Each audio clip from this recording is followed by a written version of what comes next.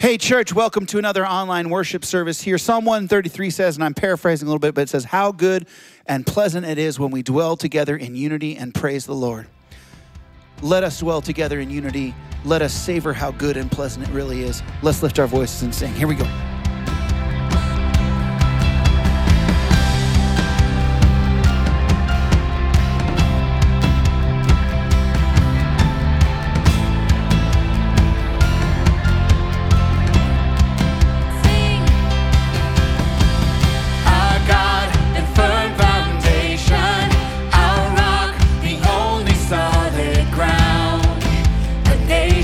Rise and fall. Kingdoms once strong, now shaken. We trust forever in your name, the name of Jesus. We trust the name of Jesus.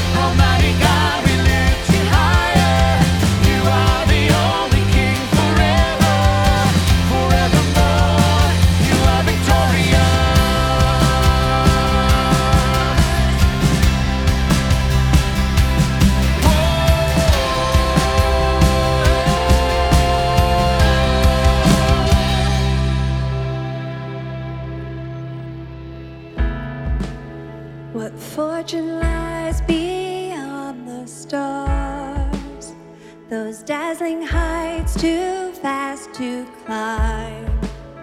I got so high to fall so far, but I found heaven as love swept low. My heart beating, my soul breathing. I found my life when I laid it down. Upward falling, spirit soaring.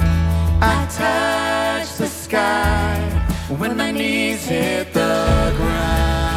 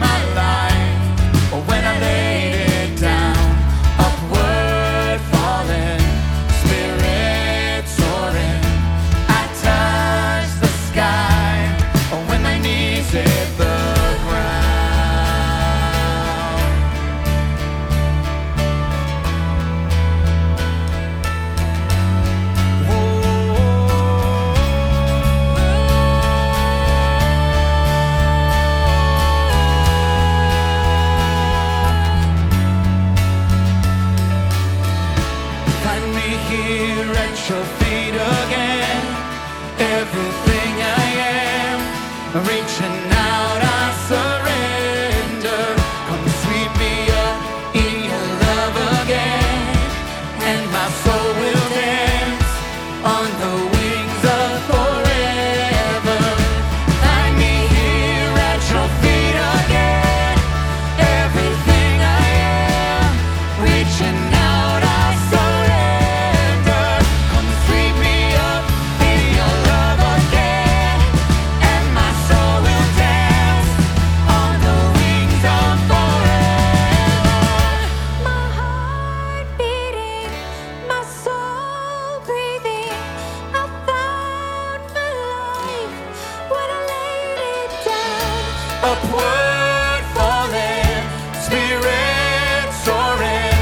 I touch the sky when my knees hit the ground. My heart beating, my soul breathing. I found my life when I laid it down. Upward falling, spirit soaring. I touch the sky when my knees hit the ground. Find me here at your feet again. Everything I am, reaching out, I surrender. Come sweep me up in your love again, and my soul will dance on the wings of forever. Upward falling, spirit soaring. I touch the sky when my knees hit the ground. Well, welcome to ABF. We're so glad that you've joined us for another online service. Well, and as we are going into this Thanksgiving week, my prayer is that you will be able to set some time aside and really reflect on how good and faithful the Lord has been in your life, even through this kind of crazy season that we've been going through. God is still sitting on his throne. Well, speaking of Thanksgiving, we'd love to hear from you. If you wouldn't mind texting us 97,000 and just send us, what are you grateful for? What are you praising the Lord for this Thanksgiving? And we'd love to hear your prayer requests, so go ahead and send those in. And as a staff, we just love praying over you as a community. Well, this Sunday, actually, if you're watching this video today, Sunday, it is Newcomers Lunch Day. So we want to invite you to come and join us at the Well at ABF. And we're going to have an in-person lunch. This is for anybody who is new to our church, who's been checking us out for a while. We want to invite you to come and lunch with us. Our staff and our elders are going to be there. And we're going to just kind of have a roundtable conversation and let you know what ABF is all about. So we'd love to have you there at 12 noon. Coming up, we have a women's courtyard gathering, and that's going to be at 6:30 p.m. on December 7th. And you women, I heard you. I took in your suggestions. So we are having a worship Christmas sing-along. So put on those Christmas sweaters, bring your Christmas blankets. We're going to be sitting in the courtyard. We're going to sing our little hearts out. And this is just a great way, if you are new to ABF women, join us, get to know some new women, and jump into the Christmas spirit. Well, we also have a new men's Bible study that's starting up, and that's going to be from 8 to 9:30 a.m. on Tuesday mornings, and they're going to be studying the life of Christ. And so you are welcome to join in person on the campus or via Zoom, and you can get that Zoom link from John at agorabible.org. Well, hey, church, we are so proud of you. A huge thank you to everyone who participated in our blood drive and in our food drive. Man, our blood drive, we had over 35 people donate blood, which actually means 111 lives are potentially saved by the blood that you donated. Awesome job, awesome job. And our Awana kids, they brought in over 700 units of food to bless our Conejo Valley. So thank you so much just for being a church that reaches out and wants to serve. Well, speaking of serving and generosity, man, we are so grateful here at ABF for your ongoing tithing and regular giving. We wouldn't be able to do any of the ministries here or around the world without your support. So you are welcome to give online, or you can mail in a check or give online. Thank you so much for that. Well, hey, we have something super special today. We want to invite up some friends of ours. We've got missionaries, Nate and Abby from Asia Pacific here. So come on up. These are our ABF missionaries, and they're here joining us now. They're visiting in town. So, hey, thanks for being with us. We love having you here. It's always so much fun having you on campus. Well, we wanted to give our church just kind of an update of what's going on in your lives and what's going on in your ministry. And is there any ways that we as a church family can be praying for you? Yeah, well, we're glad to be back here, although our timing is unexpected. We weren't expecting to be back in the States this soon. One of the things you can pray for us is that our paperwork got held up, and because of coronavirus, offices have been closed and haven't been able to get resolved. So we're hoping to hear something soon, and hopefully we can go back probably around January. So that's something you can be praying for us. But in this last year, the ministry has gone well, and it's been pretty tough. Our missionaries that are interior and jungles have really relied on supply. That's been a big thing because the small bush planes can't fly people in and out, but they can fly stuff. So we've been able to keep them going interior and keep their ministries alive. And then Abby's going to share with you some other. Yeah, because of coronavirus, it's really complicated a lot of aspects of our normal ministry. So some of that has been put on hold. But during this whole time, we've had some really severe medical evacuations coming out of the villages. So it was really cool to see how we were placed in the right spot to be able to help with some of these. One was a pregnant woman who almost died giving birth, so we were able to help her get out of the village during coronavirus and help her get to the hospital and do a lot of that. And there was some other ones, like some of the villages were warring and there were like arrow injuries. And so just a lot of medical attention that needed help. So that was some big parts of ministry in our last year over there. Well, we are glad you are safe, and we're glad that God has brought you home for this little season. And man, we're grateful to have you in the work that you've been doing overseas and just representing our church so well. Well, at this time, let's just take a moment to pray and, pray over Nate and Abby. Father God, we just thank you so much for what you are doing in and through Nate and Abby, and just their hearts for missions, their hearts to reach out into this world where there's so many that don't know you and haven't heard of the saving relationship they can have with Jesus Christ. So I pray, just God, that you will bless them and the missionaries that are still working and able to be there. And so, Lord, we ask for protection over them. We ask that you would guide them and use them. Right now, Lord, we pray for this paperwork. Man, we just pray for this paperwork to go through the appropriate offices and for them to be able to get their flights back and get back into the field. I know that's where their hearts and their passions are. So, Lord, we just ask that you would go before them, and we pray this in the strong name of Jesus. And, Lord, as we're going into this Thanksgiving season, we have so much to be grateful for, your provision and how you look after us. And, Lord, you've been just sustaining us. Even as a church, you've been sustaining us. And so, Lord, I pray over our church family as we're just going through this Thanksgiving season. Lord, I pray that our eyes would look up to you.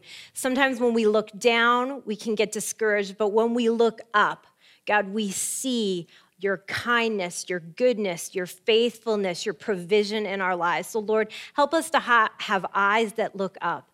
We love you, and we just praise you for what you are doing in and through each one of us. We love you, Jesus. And it's your name we pray. Amen. Thanks, guys.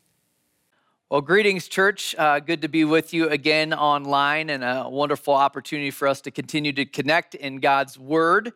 And I wanted to just mention, I always appreciate just different people that stay in communication with us during the week through emails, maybe a voice message, a text. This last week, I was really encouraged, actually by a couple different emails, but one of them was from a lady in our church that sent email just of coming out of her quiet time, and where she really sensed God prompting her to send a note just to I think it went to our whole staff, just reminding us of the potential for division during this season and the importance of us fighting for unity. I was just thinking through it as I was reading that. I really took it as a word from the Lord for us, and a reminder for us as a church of how important that is during a season that's really marked with so many different divisive issues. Like, I can't think of any time in my entire life that there's been so many different hot topics on the table as a culture, as a country. I mean, if you think about it, whether it's topics of race, whether it's topics of law enforcement, politics, election results, and then you add into it COVID and all the crazy opinions related to that, whether it's mask or no mask, vaccine, 6 feet distancing, closed down, opened up, all the different things where opinions can cause, even within the body of Christ, division. I was thinking about us as a church, and my heart and passion is to see us resist that as best as we can. To really choose gracious dialogue, just talking about things just seasoned with grace, being okay with different viewpoints on some different topics that I'm going to suggest aren't going to really matter in eternity. Becoming listeners more than talkers, making sure that we're elevating relationships over being right. All kinds of things, ways that we can be stretched on this. Most importantly, being quick to forgive when someone's said or done something foolish. All of this, I think, is going to protect the unity of the body of Christ. And also, as I was thinking about it, really the bond that we have in Jesus Christ supersedes all of what's going on currently. And so not allowing little things, little wedges to be forced into the church. And so a wonderful reminder from someone within our church this week, and just a reminder I felt like bringing before us as a congregation as an opportunity to kind of get back to making sure the main thing is the main thing. Well, as you can imagine, this idea of division isn't just true in our culture. It's been something that's been for generations, different sources of division over the years. In fact, during Jesus' season of time here on earth, his division was all over the place. It was marked with division, whether, again, as it related to government, as it related to religion, as it related to race. There was division left and right. And probably the most prominent division that Jesus himself dealt with was him creating it. The response to Jesus. There was division over who he was. Really, if you think about it, he was the hot topic of that day. Everything centered around who is this Jesus character and how does he relate to our lives? Is he the Messiah? Is he a crazy lunatic? A lot of things circled around it. And so I believe we have some wonderful teaching here in our text as we deal with a people divided, a group of individuals that didn't quite know what to do with Jesus. I think there's a lot of lessons for us to learn. Let me just pray before we dive into the text here today. Lord Jesus, we thank you for this opportunity to be together, and even with this charge towards unity, I think of what you prayed for. The one thing that you cried out for out of anything for your church was for unity.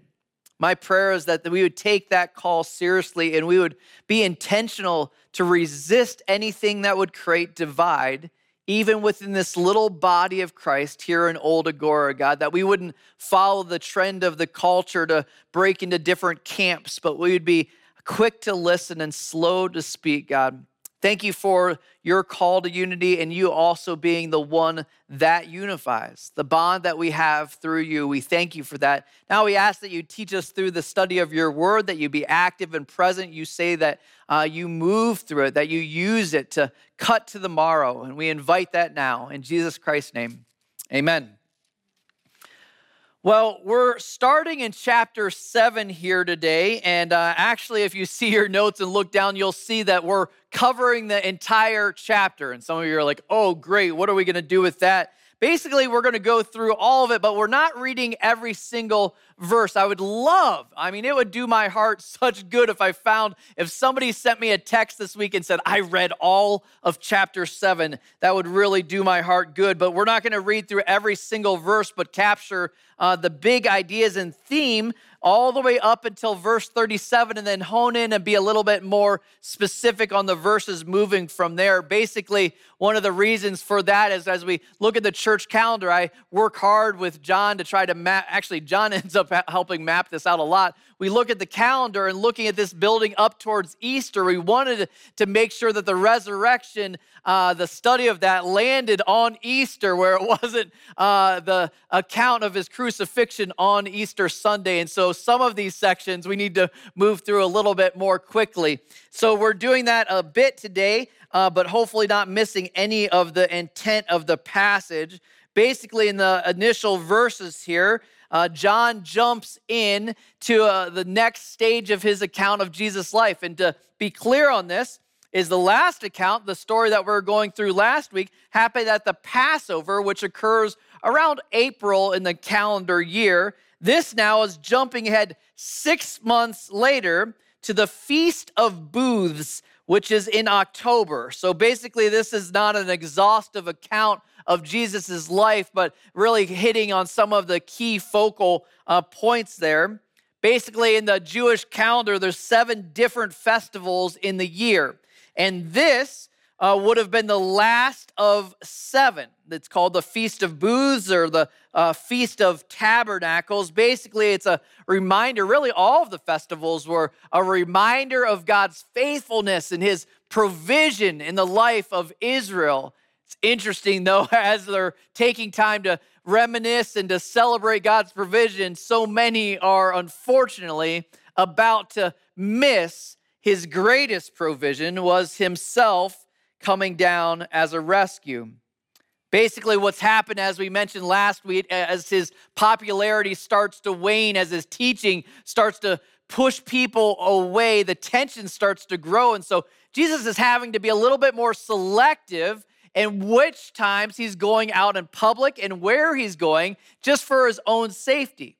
It's interesting, in these early verses, we get a picture of some family conversations where his brothers are trying to convince him that he should go to some of these areas that he hasn't been going because they would be important places for him to visit to expand his popularity.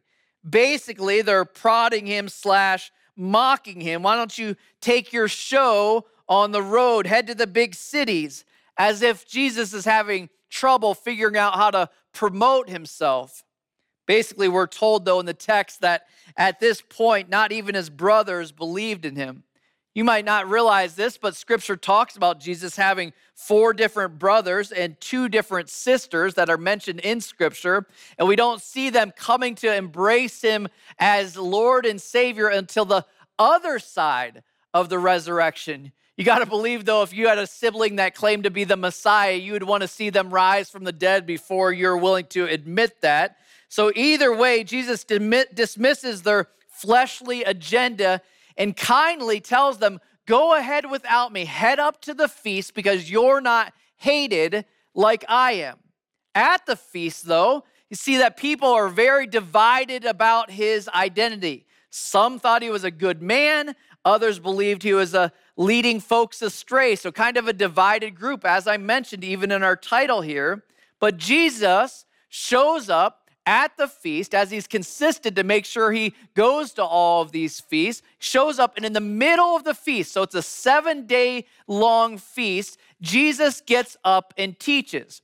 Kind of an interesting feast when you look into it. Basically, they took 7 days, and as I said, it was called the Feast of Booths. And what they would do is actually set up booths / mini tents, and for 7 days, they would stay in these booths as families in remembrance of God taking care and providing for them in the wilderness. It's kind of a camping trip of sorts. I don't know if you're like me. I'm not a big camper, but I enjoy it for little stretches. But here would have been a family time. So they're all in these different tents, and every single day they would have a different feast during those 7 days.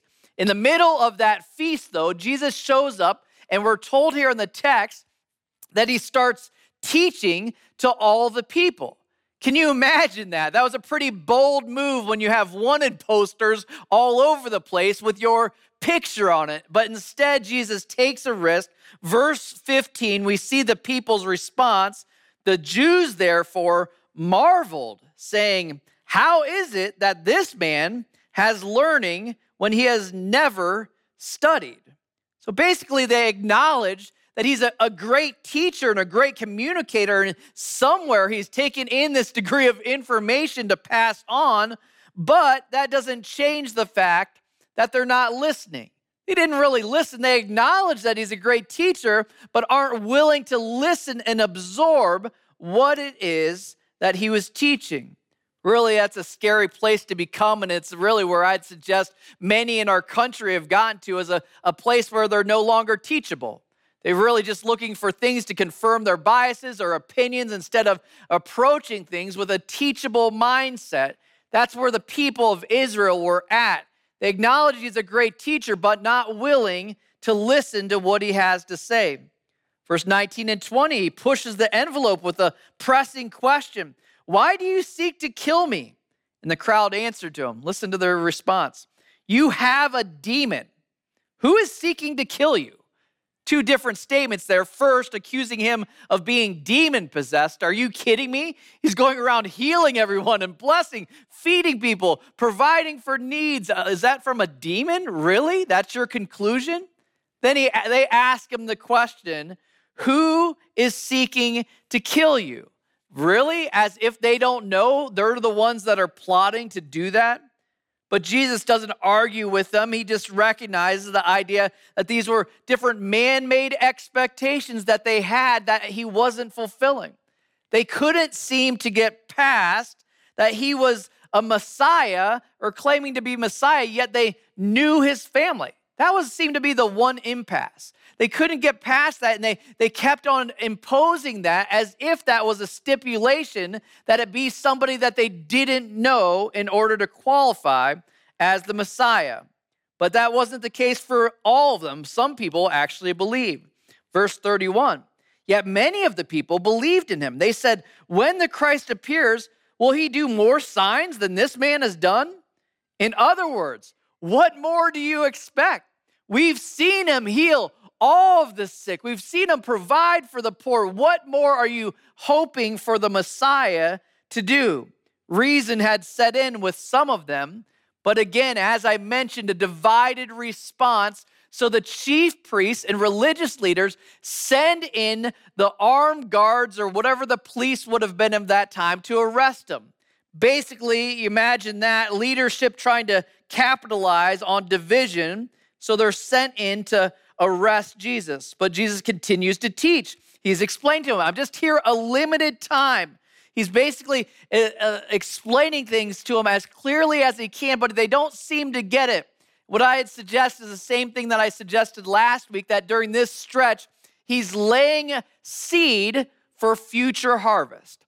At that point in time, and a lot of the things that he was explaining about being there a limited time, a short period of time, wouldn't have clicked until another 6 months later. All of a sudden, they would start to connect the dots. And that's what I believe why in the book of Acts, there's so many people that respond to the gospel message after they've had a chance to piece it all together. That gets us up to the point where I wanted to draw our attention. Basically, at the end of the feast, at the end of the 7 days, we have an interesting point of event. Basically, Jesus goes before the entire group of people and no longer tries to speak logic, no longer appeals to conversations about what expectations they have. He had been trying to point out inconsistencies between their faith system. Now he moves to just good old-fashioned pleading for them to embrace him. Take a look with me. We'll start in verse 37. It says, on the last day of the feast, the great day, Jesus stood up and cried out, "If anyone thirsts, let him come to me and drink." I love this statement because you get the picture there of him crying out. The words actually there is similar to the word or idea of yelling. So it's no longer just a calm rabbi sitting on a stool talking to everyone. Now it's escalated where he's standing up and shouting out to the people, "Come to me, any of you that are thirsty." An invitation that we're all so desperate to hear. We might not realize it. I was talking to my sister Kathleen, who's a chaplain by occupation, and she always has interesting stories of interactions in the hospitals. And she was telling me an account of where she got the opportunity to present something that somebody was so thirsty for. She was telling me about a phone call that she got from the nurses station at the hospital in the middle of the night. She'd get those occasionally, where they had a 92-year-old patient that they couldn't seem to be able to calm down. The nurses that knew her and said, "Can you come in and just see what you can do?" She shows up and finds this lady in her room, and she's just rocking back and forth and in a real bad place, most likely in the last couple days of her life. And she keeps on repeating, keeps on saying, "I have things to do. I have things to do." My sister goes in and tries to talk to her a little bit about this and kind of bring some reason to the situation. She's like, "Honey, you're 92 years old. What things do you actually have to do?" And she got her to respond. She said, "Good things. I have good things to do." She's like, "Well, what good things? What do you mean by that?" And it clicked in my sister's head that based on this woman's background, she'd spent her entire life trying to do enough good things to earn God's favor. And so she asked her this question. She said, "Are you saying enough good things so that when you stand before God, you've done enough good things?" She's like, yes, good things to do. It's kind of a sad thought of this woman that's been paralyzed and crippled by that idea her entire life. My sister got to explain to her, and it's hard to say how much she embraced and understood, but the response was unexplainable other than it made sense. She explained to her, "I have wonderful news for you. The good things that you're wanting to do have already been done. Jesus came as a rescue to quench your thirst, to meet your needs, to satisfy the demands of the law." In a simplistic way, she explains it to her. Do you want to pray and embrace what Jesus did? And this woman nodded yes, and they prayed together. And all of a sudden, where she had a tense, completely uptight and shaking and rocking back and forth, there was a peace that came over this woman because she took her up on the invitation to have her thirst quenched. Sometimes in the point of conversation with people, it's no longer about logic. It's no longer about reason. That just comes down to pleading with them to see you need your thirst quenched. You're desperate for you. You're desperate for that. I think it's interesting in that dialogue that Jesus is having, he uses the analogy of thirst, which common sense, you think like, well, that made lots of sense. They're in a pretty arid area, and usually the autumn season would have been the very most dry out of any of the seasons. But one other fascinating thing I was reading in my research is part of the feast, it was really the most interesting part to me, part of the feast was each and every day, in memory of God's provision of water in the wilderness, the high priest drew water from a sacred pool and led a procession of people all the way back to the temple. And upon arriving back at the temple, three different trumpets were blasting, followed with the reciting of Isaiah 12:3, which says, "Therefore, you'll joyfully draw water from the springs of salvation."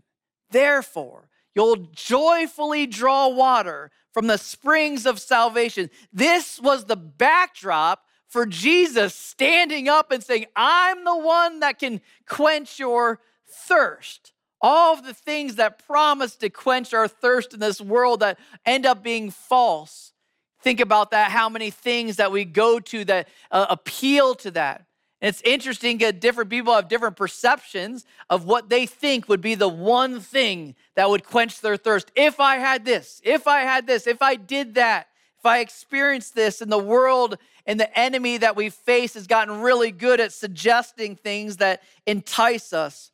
If I just had a better spouse or a spouse to start with, if I just had a good small group or group of people that could encourage me, if I just had a job that aligned with my passions and used my gifts, if I just was part of a better church with a better preaching pastor. I don't know what it is that entices you, but if I just had what Jesus offers to that, I am enough.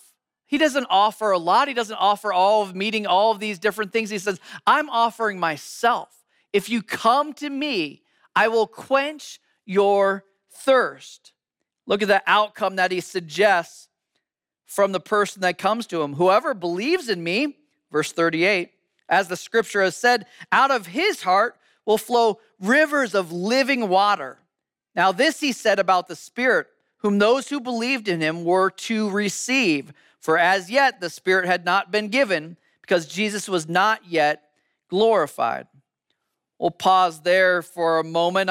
Made me think of this idea of providing or giving drink. When we were growing up, we had a silly thing. We didn't end up drinking a lot of pop at our house or soda. I don't know what word you call it, Coke or whatever. My dad was always kind enough when he'd get a Pepsi or whatever. He always chose Pepsi, not Coke. Whenever he'd have a Pepsi, he would come to us. It was back when they had those big glass bottles. He'd come to us and he'd like, all right, what little birdies want a drink? And we would all line up as little kids and stick our heads, this is so weird, under the bottle, and he'd pour like a little bit of drink inside of our mouths. And usually it was a mess, but it was so fun. Like I thought, man, someday, how awesome would that be when I become the dad and gets to pour drinks? And I think I tried it once or twice and it didn't really work very well. Very sticky, very messy, I found out. But this idea of going from the one taking in the drink to the one giving the drink. Kind of a cool picture. This is what Jesus is explaining. He says, this is how it works. I pour out drink to you, and then you get to pour out drink to others. I offer what satisfies. He says, whoever believes in me, as the scripture says, out of his heart will flow rivers of living water. John 15:4 says, abide in me and I in you. It's a powerful promise that he's going to pour in so much of us if we allow him to. He explains in that clearly that that's the Holy Spirit he's referring to. He's going to pour the Spirit inside of us, those who embrace him, that embrace him as Lord and Savior, that it's going to come out of us like an overflow. What a beautiful picture. Isn't that what you want for your life? Don't you want to be known as, man, I'm just around him and it just overflows. It comes out of him or her. It's a beautiful picture of what Jesus offers, not just to quench our thirst, but to become a thirst quencher ourselves. That's what's on the table. That's what he's inviting us to. Let's see at their response. It says, when they heard these words, some of the people says, this really is the prophet. Others said, this is the Christ. But some said, is the Christ to come from Galilee? Again, stuck on that. Has not the scripture said that the Christ comes from the offspring of David and comes from Bethlehem, the village where David was? So there was a division among the people over him. Imagine that. Some of them wanted to arrest him, but no one laid hands on him. The officers then came to the chief priests and Pharisees, who had said to them, why did you not bring him? The officers answered, no one ever spoke like this man. The Pharisees answered him, have you also been deceived? Have any of the authorities or the Pharisees believed in him? But the crowd that does not know the law is accursed. Nicodemus, who has gone to him before, and who was one of them, said to them, does our law judge a man without first giving him hearing and learning what he does? They replied, are you from Galilee too? search and see that no prophet arises from Galilee. We'll stop there for today. Basically, you notice in the text what it says. There was a division among the people over him. That's always how it works. People have different responses to Jesus. But unlike some of the crazy stuff we're arguing about as a culture present day, our response to Jesus actually matters. It has eternal significance. We see, though, that some people responded with basically a partial embrace. Do you see it there in the text? This really is the prophet, or this is the Christ. But God, the idea of him being a good man or a prophet, and even some acknowledging him as the Messiah. But it's interesting, it's partial embrace, and you're like, why is that partial embrace? Because I'm wondering, where were any of those people a couple months later when they're shouting, crucify him? When they're shouting, crucify him, they're nowhere to be found. Basically, they're intrigued by Jesus and even acknowledge his identity, but never turn their life over to him. I've seen that so many times in the many years of ministry that we've been a part of. People that really warm up to the idea of Jesus, but as far as actually giving their life to him, not so much. It's heartbreaking to watch people that were a part of different ministries I've been a part of over the years, and you see them just kind of drift and just kind of wander off. Did they believe in Jesus? They would have said so, but nothing was changed or marked in their life. Another group that you see in the text, I would suggest this group is those with unresolved questions. Well, look what they say. Is the Christ to come from Galilee? Has not the scripture said that the Christ comes from the offspring of David and comes from Bethlehem, the village where David was? Basically, this is the group of people that are quick to point out obstacles to faith, but slow to do any work or research to get their questions answered. Basically, they love to point out obstacles, but they don't do any of the homework. They won't do any of the research. Any one of them could have dug in and they would have discovered that Jesus was born in Bethlehem. There were plenty of witnesses to that. They would have discovered that he was from the lineage of David if they would have done any level of research. So many of us, our response is to critique, but then never put in the work to discover. So permanently stuck in this state of limbo.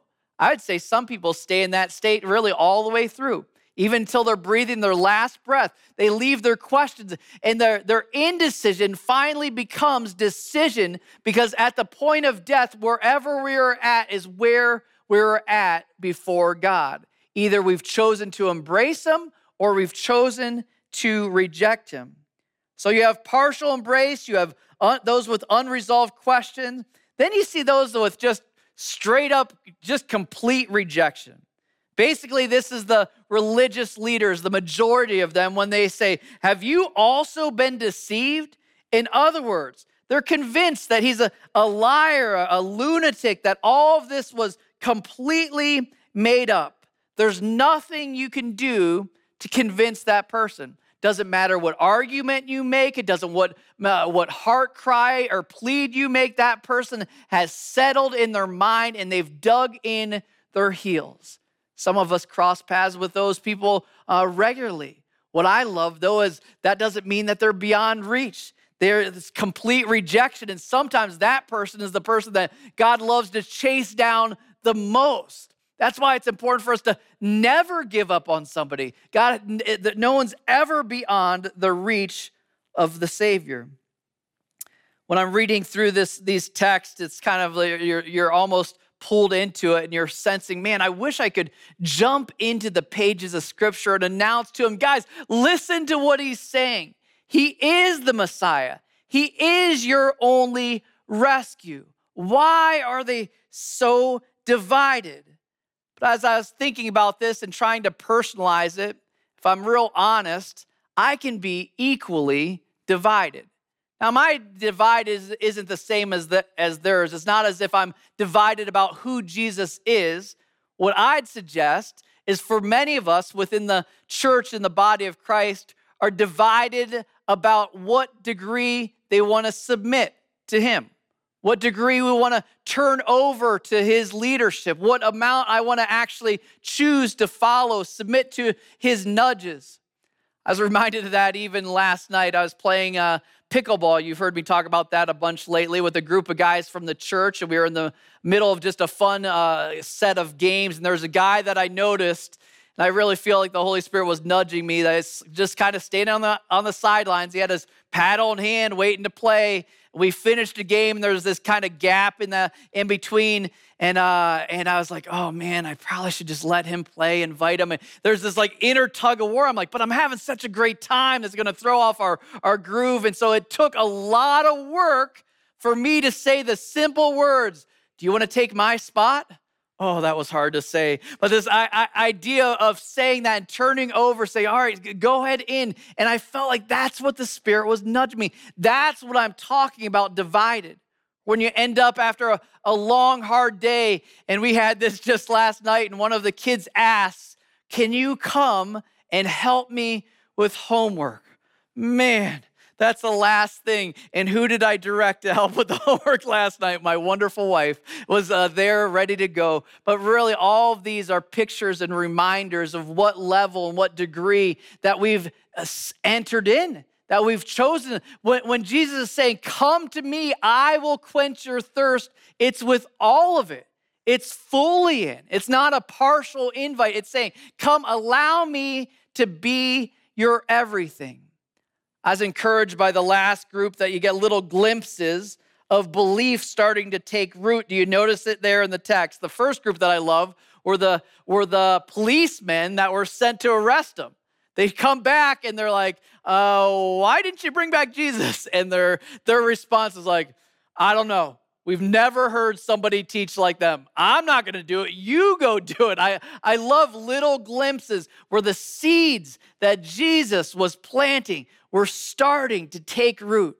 What else in the text? Who else in the text do you guys notice he's starting to take root? Who else? Come on, Josh, you got to.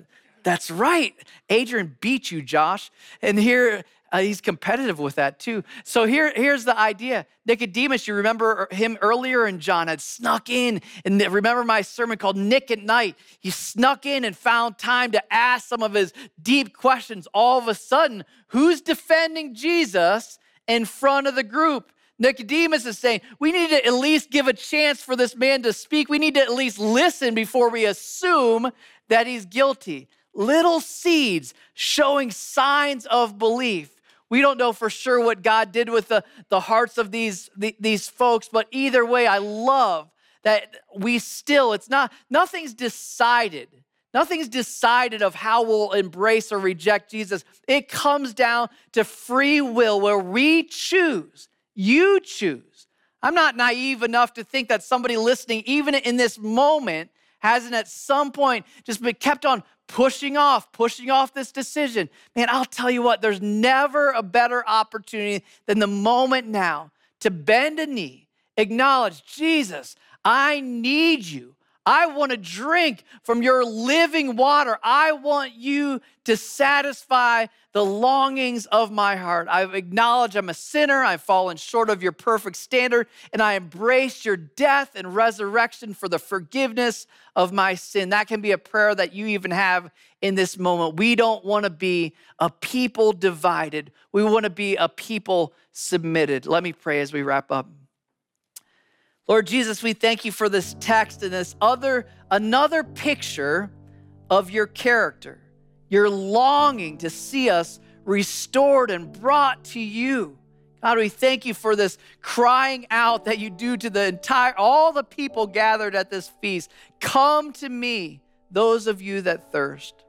I pray that during this season of crazy in our world and in our life, God, that we would consistently, not a one-time event, but consistently come to you to quench our thirst.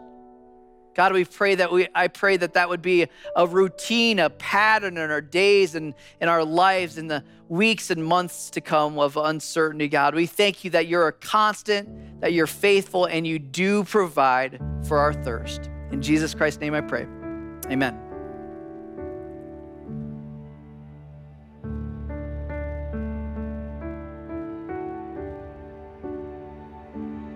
In the darkness we were waiting, without hope, without light, till from heaven you came running. There was mercy in your eyes to fulfill the law and prophets. To a virgin came the word, from a throne of endless glory to a cradle in the dirt.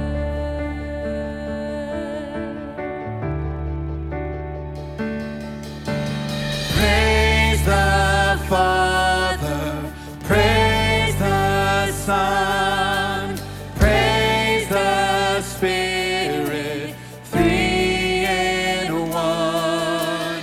God of glory, majesty, praise forever to the King of Kings.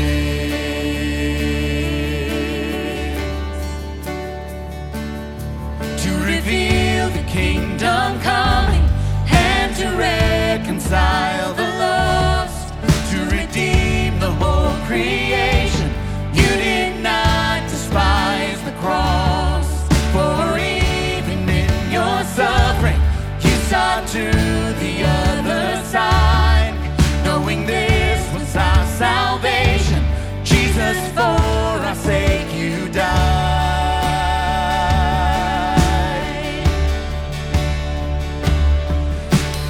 Praise the Father, praise the Son, praise the Spirit, three in one. God of glory, majesty, praise forever to the King of Kings.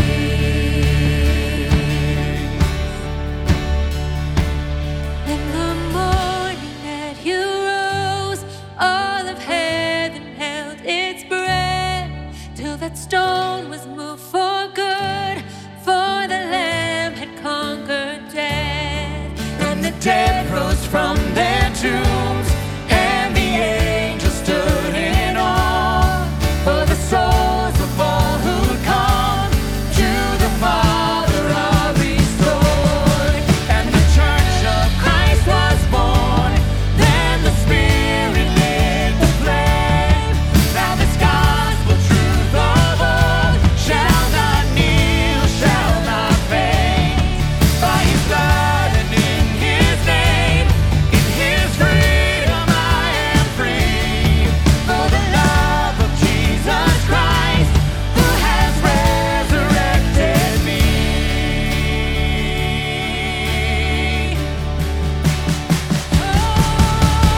Praise the Father, praise the Son, praise the Spirit, three in one. God of glory, majesty, praise forever to the King of Kings. Praise forever to the King of Kings. Well, thank you, worship team, for leading us. And I just wanted to ask just for just a couple more minutes of your time just before we sign off here today. If you've been around our church for any amount of time, any different seasons, one of the routines that we have each year is we usually have some kind of a year-end project that we try to tackle as a church. And last year, we were part of building a church through Compassion International. We were part of, thank God, doing a season of building some reserves up for our church and other little projects. And so it's kind of a neat time each year to tackle some different things with year-end giving.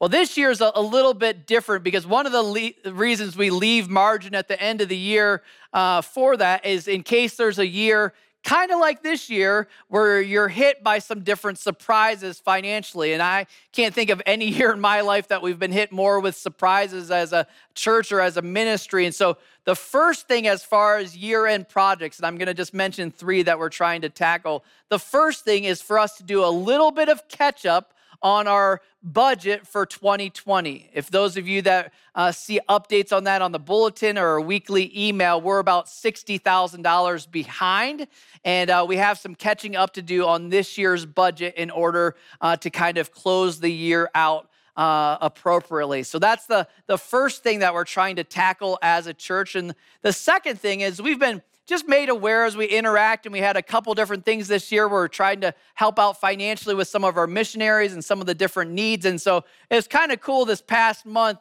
our missions board sent out some notes to our different missionaries just to check in what some of their financial needs and what they would be able to do with an extra $1,000 in the month of December. And it was fun to hear back from some of them of things that they'd like to tackle. One of them, I'll just read a couple of them. We're trying to raise our second projects to raise $10,000 for helping out some of our missionaries with specific needs. One of them mentioned it would go towards meeting needs of kids in the anti-trafficking ministry in Cape Town. You're like, well, that's a noble cause. Another was winter clothes and firewood and Christmas outreaches in Moldova that they have planned. Another was food in response to the COVID shutdown in a Syrian refugee camp where we have ministry happening there. For Nate and Abby, it was kind of interesting just hearing with them. We were just talking about it before we started here with this video. One of the things specific is just they're surrounded with families, even in their own community where they minister, that, man, when there's the shutdown of COVID, when you don't work, there's no social program to meet needs. And so they're excited to potentially even use that to bless people they specifically know in their community.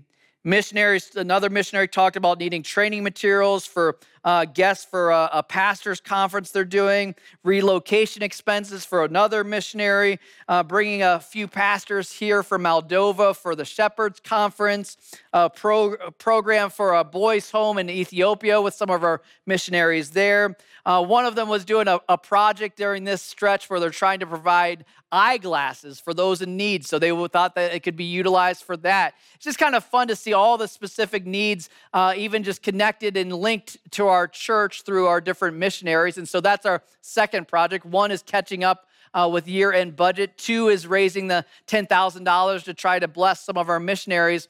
And then 3 is something that we've been in a rotation of doing is one year we'll do something more outreach focused, and the next year we'll do something more campus related. And my elder board has kind of laughed because for a number of years I've talked about, man, I just want to see this church become more and more of a community center. And you walk through here any given day or evening of the week, and we've got different programs from different outside groups coming all the time, whether it's a basketball program, whether it's the Eagle Scouts, whether just a karate group that's been here, a number of different groups that we're trying to be a blessing, be an epicenter in our community. And so I've wanted for a number of years to put in a playground right outside where that weird Gaga pit that you've probably seen is, something that would be a long-lasting kind of thing for families and kids to be blessed in the idea of this being a community center slash outreach center. And so anyway, that I obviously know that we won't necessarily be able to tackle this year because that's a pretty big fund. And so we thought in addition to hitting this year's budget, missionary stuff, we'd start the savings process for that. And with that, any money that would go towards that, we wouldn't do anything in the year 2021 until we see that we're kind of in the clear. Obviously, there's a lot of unknowns in the year ahead. So we're going to wait till the end of next year, hopefully add to that pot and be able to finish the park in playground in 2022. So those are our different plans as we're talking through the end of the year, and just excited to see how God's going to move. My one ask is that you would allow this to be a spiritual exercise. I always say that any fundraising that we do is for us to just seek the Lord and just go before him, ask him what it is that he'd like to nudge you towards giving. And if it's something that he wants you to do, that he nudges you towards, give. And if you don't sense that nudge, and most pastors won't say this, but I'm going to, don't give. basically it's a spiritual exercise for you to go before the Lord. So we're excited to see how God's going to work and use that ministry effort here at the remainder of the year. Thanks so much for taking a couple extra minutes with us. God bless you. Have an amazing week ahead.